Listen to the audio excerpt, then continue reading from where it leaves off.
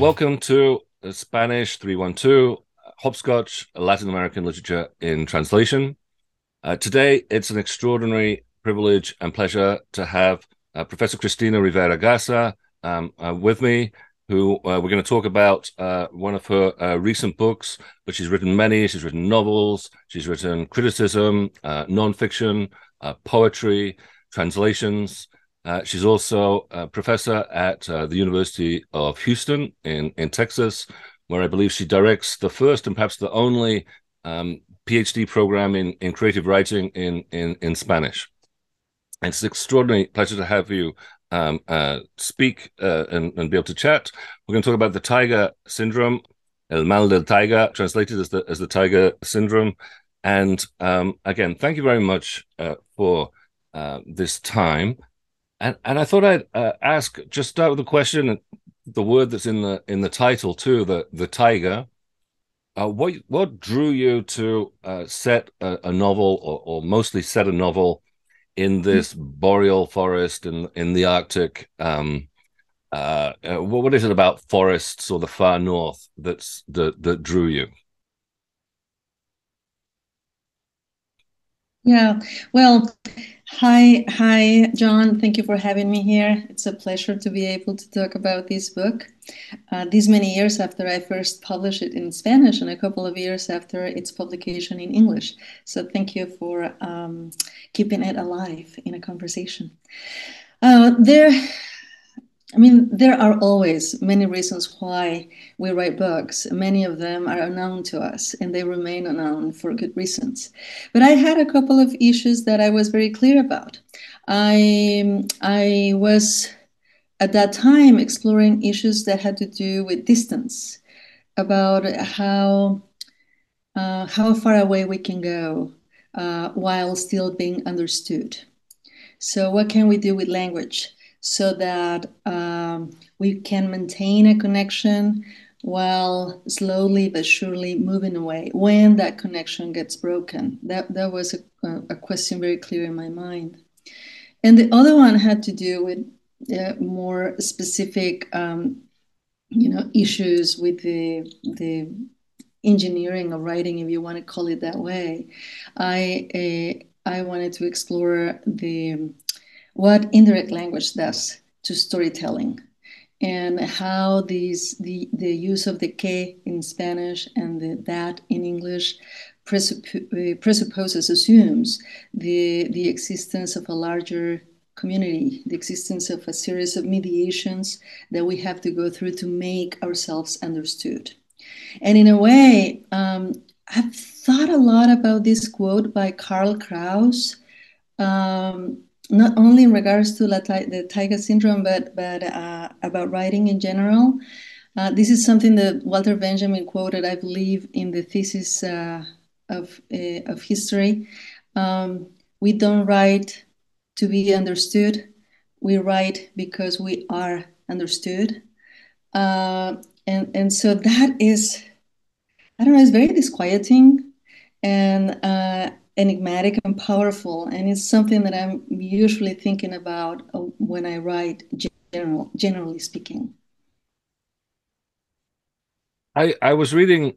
I saw on Twitter a couple of days ago you'd posted something that I think you were reading. It was a quotation along the lines that we don't read novels for plot or character. We read them for atmosphere, and that's why we return to them. And though I mean the plot in this book is fairly simple, the characters are interesting, but the atmosphere really is something that sticks with you or sticks with the reader, and it has something to do, I think, with the tiger, with the setting. It has something to do with the quest and the way in which the thing is set up. You're looking for something, you're not quite sure what you'll find. Mhm. I wonder if you could say a little bit more about the atmosphere, the affect or emotion you were trying to Yeah. engender through the writing. Well, I'm very glad that you began this question with that quote, which came from my reading of a manuscript of a wonderful book. It'll be out soon, I hope, It is a piece of unique criticism called Tone by Kate Sambrino. And there is a second author. Unfortunately, I'm forgetting the name right now, but it is central to the work because it's collaborative criticism, which you seldom see in our midst. And there a whole discussion about atmosphere, precisely about what tone is and how we create it and how we read it too. And so in my own work, I've been way more interested in what we do in terms of connecting to or sharing an experience with our readers. So it's not only the plot that you can follow intellectually, but all these other elements that are attacking you or that you're going through materially when reading. At least that's my bet. That's what I would love to see happening. And that's what very often happens to me when I'm reading. And so um, here, there is much. We have invested much in forests culturally. I Hmm. mean, in terms of affect, in terms of our childhood memories, obviously financially and economically, and in terms of extraction, we have invested as a society. Although that we is just a fiction right here. Like some great investors are continuously generating surplus out of the exploitation of these areas. So I wanted to go into these forests and the forests that I learned about in my childhood with all these with fairy tales essentially. I wanted to take the well-known plot of fairy tale and detective work because I wanted to take readers into the unknown. So it always works better in my experience when I'm a reader myself, when authors or narrators throw me a line, something that I can feel somehow safe and secure, and then I'll be more willing to go into new territory. And so I was trying to go for something similar right here.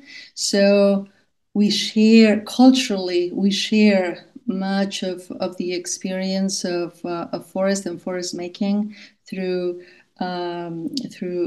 fairy tales. But we also know a bit, at least, or I wanted readers to remind them that forests are also places of extraction, and that social relations and deeply embedded hierarchies are also part of this world. I've written about forests before and about detectives, female detectives before. The nameless female detective of this story has shown up in several short stories of mine. Some of them were published last year by Dorothy Project by the same press under the title of Selected News Stories. And so you can see this failing detective at work in very disquieting cases too. So she's I'm kind of lending a hand, or she's lending me a hand to go into this other story, and I wanted us readers and narrators and characters to share this experience about being far away, barely understood, and that is, to me, that's why um, emphasizing issues of atmosphere was so extremely relevant.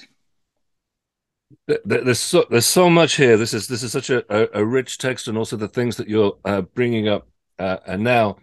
So the narrator of the book, as you say, is a detective, a sort of reluctant detective, as you say, a failed detective, a semi-retired detective, and she's on a quest that is not quite her own. She takes on this mission or case to go look for this woman and a man, this couple, who last heard of somewhere in the taiga, somewhere in the north. And so part of what we're reading is a sort of report back, is her report back, and but it's also very intimate at the same time. I wonder if, and it's about her feelings, and as you say, in this place that she's never been before, where everything's a little strange, where she doesn't speak the language. I wonder if you could talk a little bit about that combination of intimacy on the one hand, which I think is very profound, but also again a report, a sort of third. There's always a third person in mind, an audience in mind for the writing here. Oh, absolutely, and that's a part of this continuous mediation that we have to be aware of, however unconsciously, as we continue with the reading. Right. So she's accepted this job reluctantly, as you said. This man who has had two wives, that's pretty much what we know about him, is intrigued. He wants to know where this second wife is going. The only thing that he knows is that she's run away apparently with another man, and she's been receiving some intriguing pieces of correspondence, some letters and some telegrams. Who writes telegrams these Mm-hmm. days? So that talks to us, or should in any case talk to us about space, but also about time. What is the time element right here? Who, in this day and age, is still writing telegrams? Well, and so we know, at least what we know is that this woman who has failed miserably in several previous cases, and you have the books so that you can go back and actually learn about these specific cases. She's gone, and she has to learn to move in this forest, in these edges of the world, and because she has to survive. Essentially, it's not an option, and since this is a job, she has to report back, and that's the writing. So it's not a writing that is selflessly generated. It's a writing that is aiming for a very specific audience, but at the same time, she's writing from a very unstable place where the public and the private are not necessarily clearly separated, right? So there is a lot of what you might call personal, intimate rumination about what she's going through, much of what she's not very clear about, right? But she's reporting that, and she's in a way creating an archive. So she's not resorting to an archive, but creating one and trying to make that archive understandable first to the man who has hired her. I mean, this is a commercial relationship, and I think that's Mm-hmm. very important to me. At the beginning of the story, this is not a quest for knowledge. This is in many ways a quest for money, and resources, and surplus is what is being generated also in this forest. So to my mind, there is a connection between what she's doing. I mean, she's not an innocent character right here, but she's been moved perhaps by the same kind of values that are devastating this area of the world. But well, so I guess that combination of the highly personal and intimate, and at the same time the very objective kind of information that she has to share with her boss, it's precisely we think that cycle of extraction and ganancia and surplus, right? Accumulation. That's the word I was looking for. Yes. Mm-hmm. And it makes me think as well. So on the one hand, as we've said, as you said, that the forest is certainly new to her. Um, it's all unknown, and it's kind of strange and uncanny. Lots of uncanny things happen in these sort of frontier towns. But also, she's following a trace. She's not the first to be there in two senses. Both that she's following this couple that's part of the mission. You talked about fairy tales. One of the fairy tales that you mentioned explicitly is Hansel and Gretel. So she's following these breadcrumbs right through the forest. But also, this is not, as you're saying, this is not untouched forest, right? This is forest that has actually already, to some extent, been incorporated within a global, capitalist extractive system, as you say.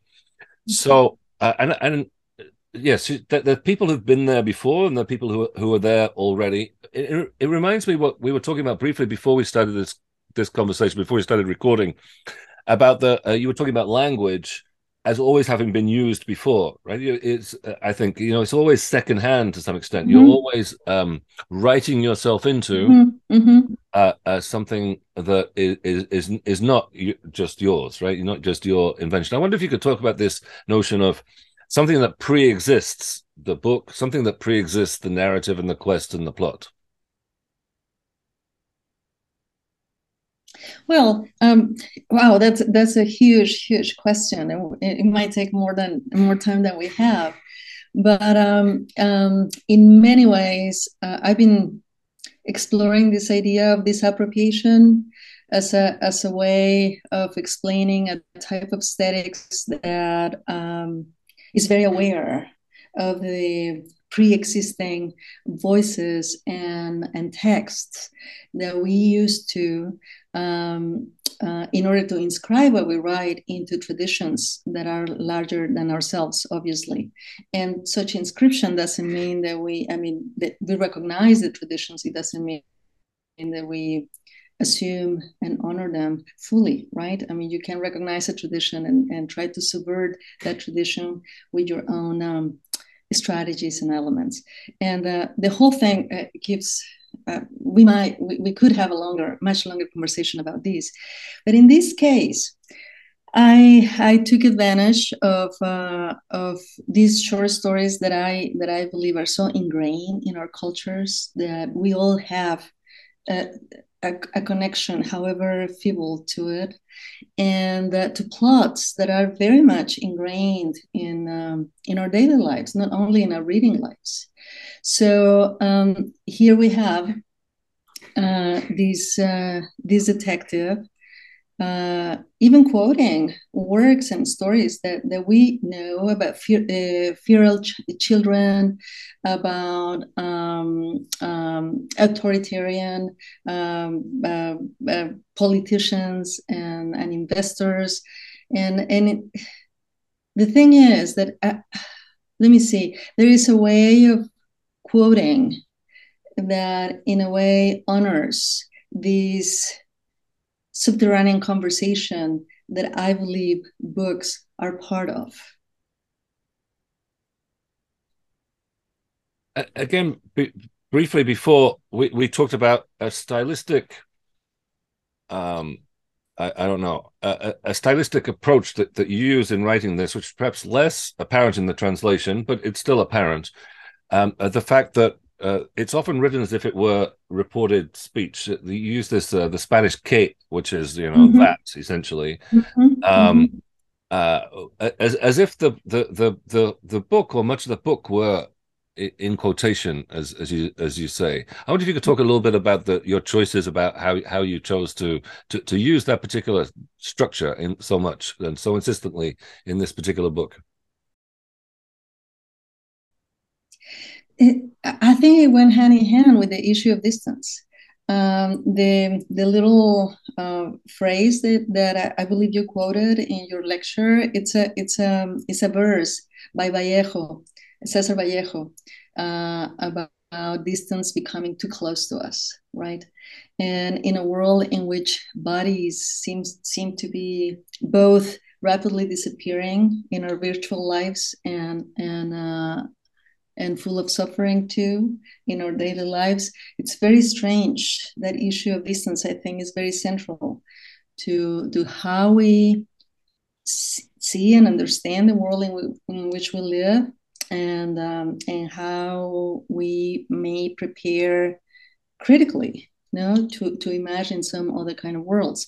So here, the only way that I that I had, or the way at least that I chose to make that distance palpable, was precisely this indirect speech.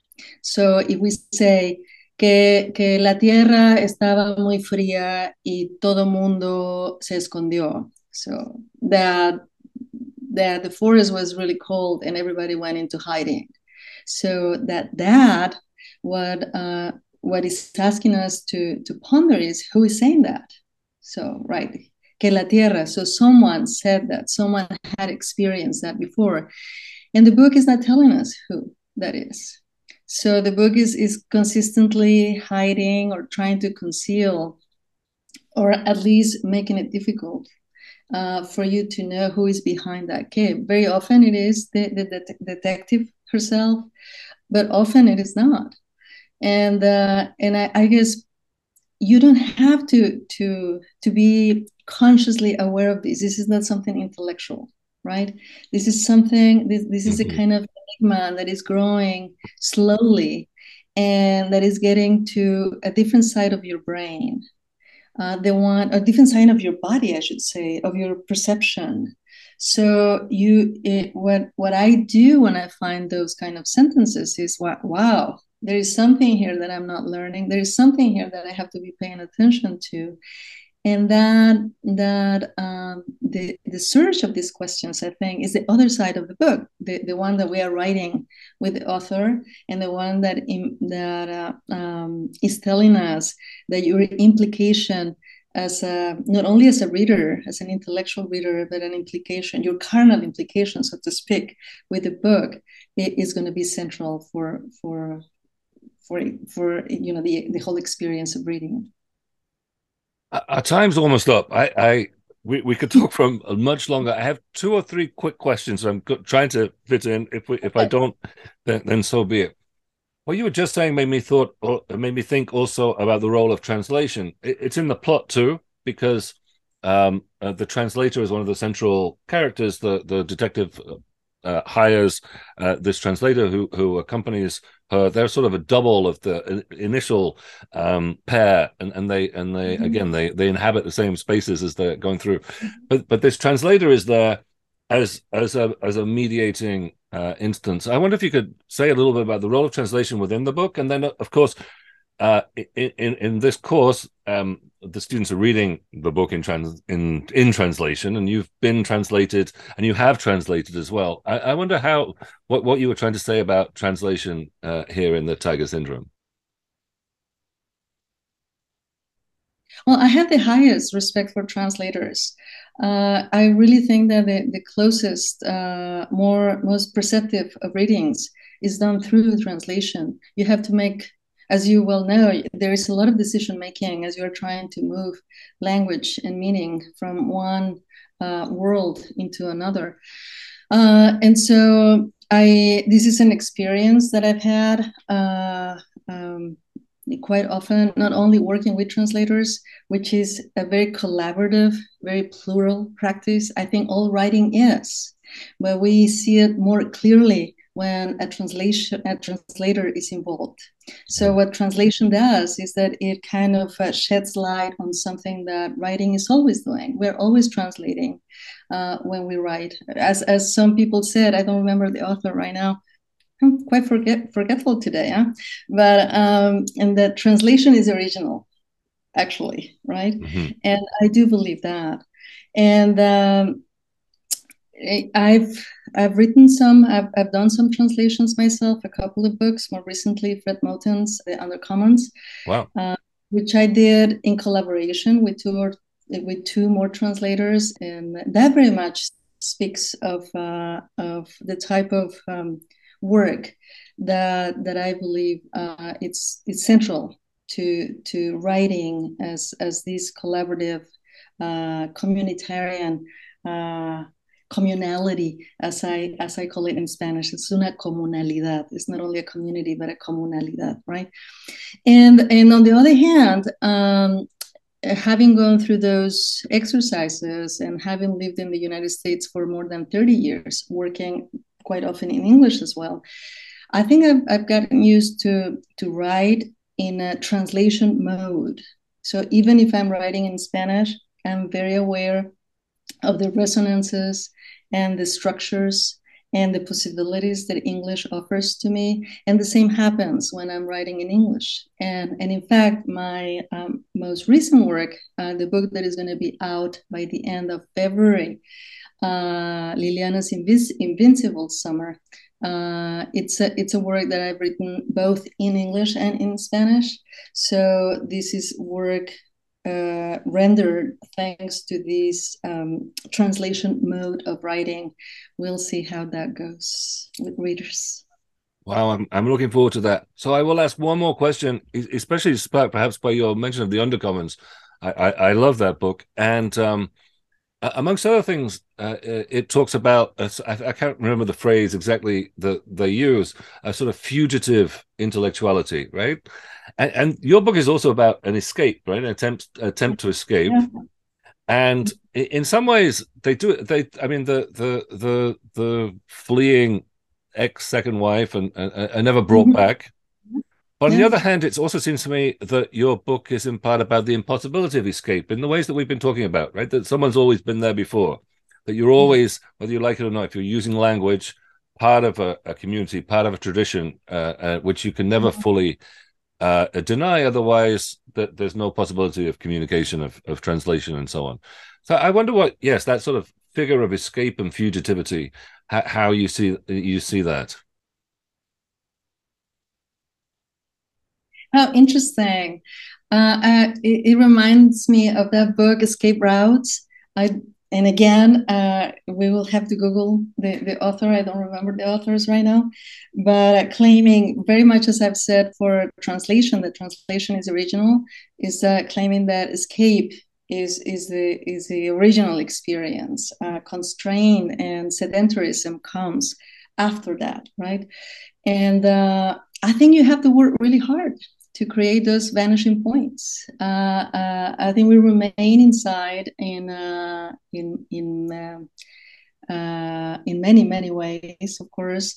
And even when and I'm talking here as a writer, even and a writer who is very much interested in experimental, so-called experimental type of strategies, trying to find the cracks, those those um, those little spaces, interstices that might make imagining a different world possible.